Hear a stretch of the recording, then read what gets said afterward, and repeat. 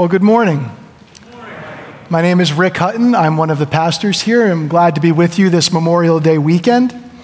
If you've been here over the past several weeks, you may have noticed that we have different banners hanging up today than we have the past few weeks. We have moved from the white banners of Eastertide into the red and orange and gold banners of Pentecost. Now, Pentecost Sunday is June 9th, so 2 weeks from today. But we have put these up early because for the next 3 weeks, we are going to be looking at 3 incredible Old Testament passages that predict the coming of the Holy Spirit for every believer. The Holy Spirit's not just for the super spiritual people, it's for every person, He is for every person who knows Jesus Christ. And so over these next few weeks, we're going to be exploring how we can receive the Spirit and how we can experience the promise of the Spirit. And we're doing this now so that we can know the Holy Spirit more. We're doing this so that we can move more deeply into an experience of God's presence in our daily lives and in the ministry of our church. And so as we prepare to look at the scripture for today, will you please join me in prayer? Heavenly Father, we thank you for your word. We thank you that it is a living and active word. Lord God, we praise you and thank you for the fact that it is just as relevant today as it was when it was first written. And we ask now that you would pour your Spirit out upon us. Holy Spirit, that you would enable us to hear what you want us to hear, that you would soften our hearts so that we would respond to your word with all of who we are. And Lord Jesus, I ask now too that you would please keep me out of your way. And it's in your name we pray. Amen. Hear God's word from Isaiah chapter 44, verses 1 through 5. But now listen, Jacob, my servant, Israel, whom I have chosen. This is what the Lord says, He who made you, who formed you in the womb, and who will help you. Do not be afraid, Jacob, my servant, Jeshurun, whom I have chosen. For I will pour water on the thirsty land, and streams on the dry ground. I will pour out my Spirit on your offspring and my blessing on your descendants. They will spring up like grass in a meadow, like poplar trees by flowing streams. Some will say, I belong to the Lord. Others will call themselves by the name of Jacob. Still others will write on their hand the Lord's, and will take the name Israel. This is the word of the Lord. So I first went to Mexico in the summer of 1999. It was on a mission trip, and there were plenty of things on that trip that stood out to me without anybody having to point them out. Things like the poverty that people were living in. I had seen pictures of it, but until you see it firsthand, it's an entirely different experience. But that really stood out to me. Another thing that really stood out to me that nobody had to point out was the joy among the children of the local people that we encountered. They had so much less than what we had in the United States, but seemed to be overflowing with joy in ways that I had never seen before. This was something else that did not need to be pointed out to me. But one thing that was pointed out to me that has also stayed with me since that trip in 1999 was the difference of the appearance between the border on the San Diego side compared to the Tijuana side of the border crossing. The Tijuana side was very brown, very dusty, very desert-like. It was ruggedly beautiful. Whereas the San Diego side, it was still very desert-like, still very brown, still very dusty, but there were also a lot of green plants, green bushes, green trees, things that looked like they were flourishing.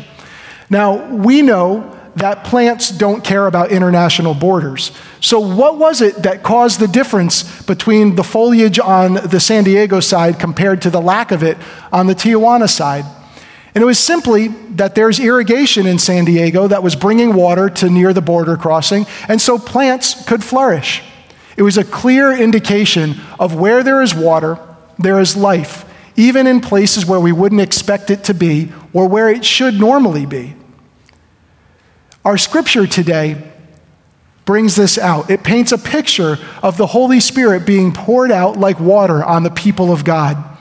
And it shows how the Spirit brings life and flourishing to the people of God and to their future generations.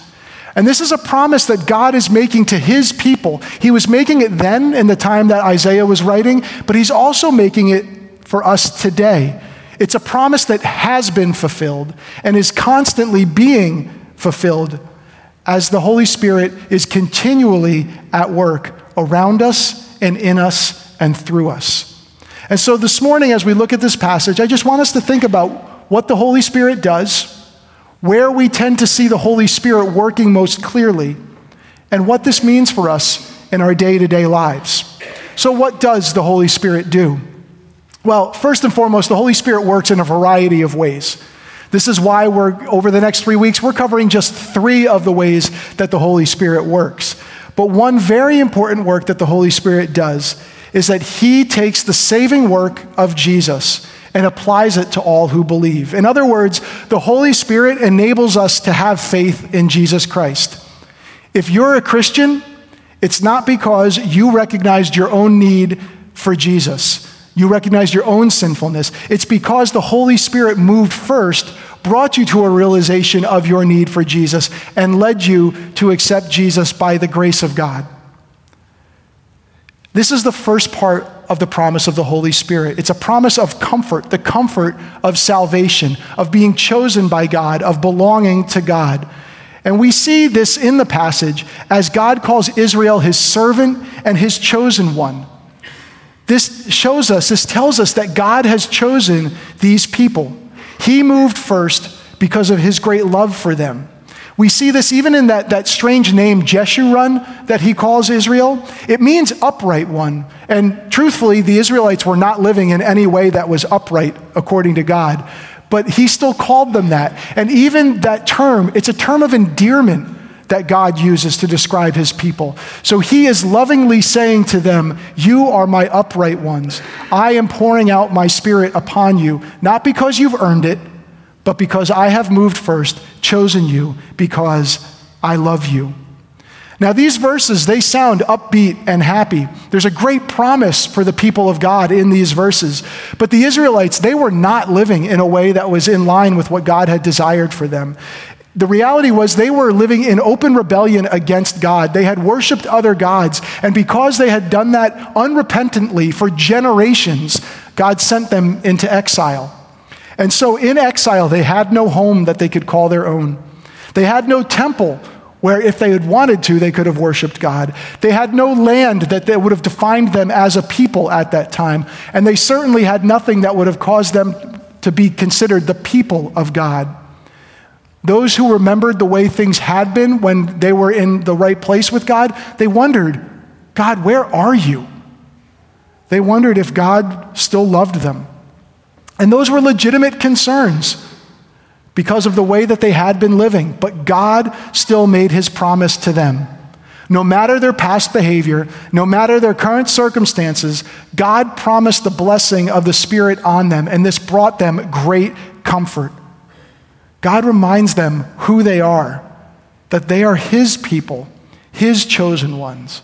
And because that's who they are, they receive the blessing of the Holy Spirit. And there's great comfort in this blessing. But the comfort continues to the people of God. It's not just a promise made for them, those hearing this, but it's also for the future generations.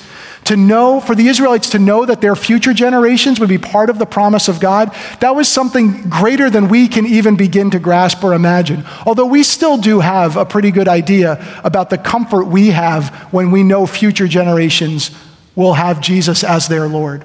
I see that once a year at least, and I see it very clearly in November on our testimony night, where our students who have gone through confirmation class get up before their peers, their mentors, friends, and their family, and profess their faith in Jesus. For the parents who are there, and for everyone really, it brings great hope. It brings great joy. It brings great comfort knowing that their children have proclaimed Jesus as Lord and that their salvation is sure in him. And this is because of the promise of the Spirit that future generations will have faith in Jesus Christ, will be blessed by God. There are tears of joy in parents' eyes as they hear their kids make the proclamation that Jesus is Lord. And that's not because they are sad. No, it's joy, like I said, joy in the comfort of knowing that their kids' eternal destinies are secure in Christ. The Holy Spirit enables that. The Holy Spirit brings that comfort of salvation. He brought it for the people of Israel. He brings it for us. But he also brings comfort for us when we're dealing with pain and struggling. Now, at the Good Friday service, I shared a little bit about Caroline and my struggle through infertility, which included a miscarriage as we were enduring that. It was here where I personally, and Caroline and I both personally experienced the comfort of the Holy Spirit. Shortly after coming back from the doctor, finding out that Caroline had gone through a miscarriage, I came to our Tuesday morning staff meeting and shared with our staff here what had happened, what we had gone through. And I remember very, very clearly people crying with me, them laying their hands on me, praying for me and praying for Caroline. God's presence was palpable in that moment.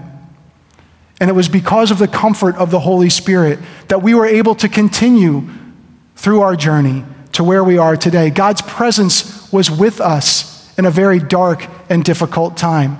If you've ever experienced something like that, comfort when others have prayed for you, or someone has spoken a word to you that's brought you comfort, or you've received it yourself when you've read Scripture or prayed on your own, that is the Holy Spirit at work within you. The Holy Spirit is the comforter, and that's why Jesus calls him that. He brings hope and comfort. And while that is true, the Holy Spirit also brings life and flourishing. Our passage is very clear about that. Isaiah uses great language to describe the life that the Holy Spirit brings. And he brings it in abundance. I mean, think about the word poured out. God's Spirit isn't being sprinkled on his people or drizzled on his people. It is being poured out upon his people in a generous and abundant fashion. And this is what Jesus is talking about in John 7:37 and 38, as he talks about the Spirit bringing life. He says, "Let anyone who is thirsty come to me and drink. Whoever believes in me, as Scripture has said, rivers of living water will flow from within them." John explains this, that Jesus was talking about the Holy Spirit, who brings this life, who brings this flourishing. And if you are a Christian, you have this water within you. The Holy Spirit is within you as an individual, and he is at work within us as a community. And so this means hope and comfort, the flourishing of the Spirit in our community, all around us, because he, the Holy Spirit, is dwelling within you. Do you believe this? And if you do, what does that look like in your life? What is the manifestation of that? And if you're not a Christian, first, we're really glad that you're here today. I don't know why you're here. Perhaps you were forced here, dragged here, whatever it may be. I just would like you to think about why you are here. Perhaps it's so that the Holy Spirit can bring you to a place of experiencing his comfort and his hope and the life that he alone can bring. And our scripture describes dramatically the difference between desert and meadow as the Spirit is poured out. It's an exceptional difference. It's an incredible before and after picture. Places that seemed dead have become alive. Areas of brokenness and dryness are healed and turned into places of fruitfulness. Where there was mourning, there will be joy.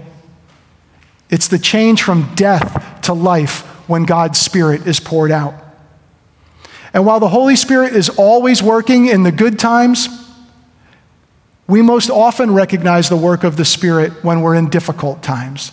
We tend to see new life most often as we have gone through a desert place. And this is where we see the Holy Spirit at work. Now, all throughout Scripture, we see the Bible talking about the desert being a place of shaping people and groups into new individuals, into new communities. Moses was in the desert for years before leading the people out of Egypt. Israel wandered in the desert for 40 years before moving into the promised land. And even Jesus, he spent 40 days in the desert being tempted before he began his earthly ministry. God often uses the desert to shape people, but he never intends for them to stay there. And so as we go through deserts and as we come through deserts, we do so by the power of the Holy Spirit at work within us and around us. And most of us have experienced desert places to varying degrees. Maybe some of them have been very short-lived. Maybe some of those places have lasted for really long periods of time. And maybe for others of us, we're in the midst of a desert right now. The good news is that the Holy Spirit will bring you through the desert to new life. It just may not be the new life that we were expecting it to be.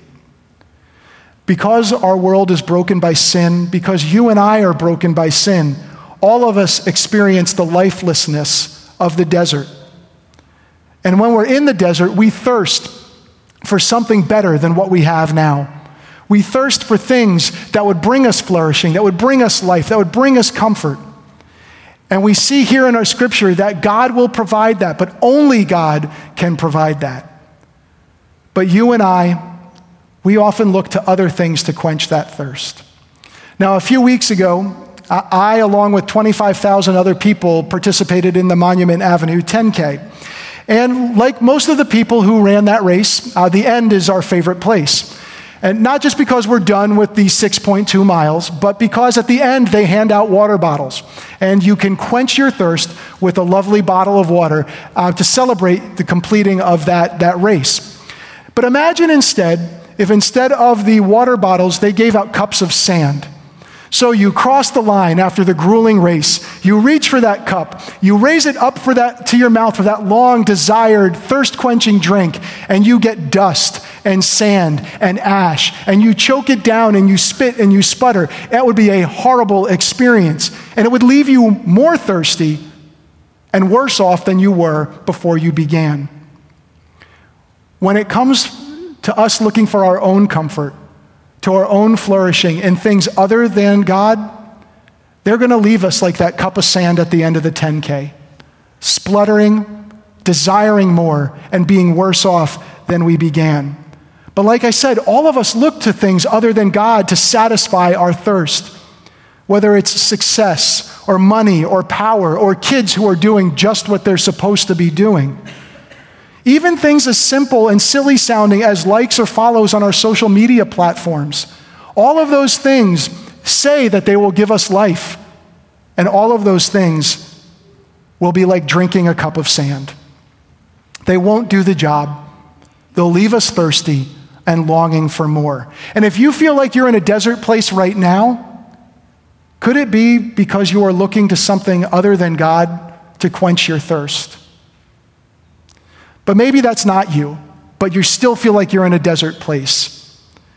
Maybe you believe right now that God's promise isn't for you because there's that habit that you can't seem to kick, that addiction that you can't break away from, that sin that constantly pops up over and over again, even when you don't want it to.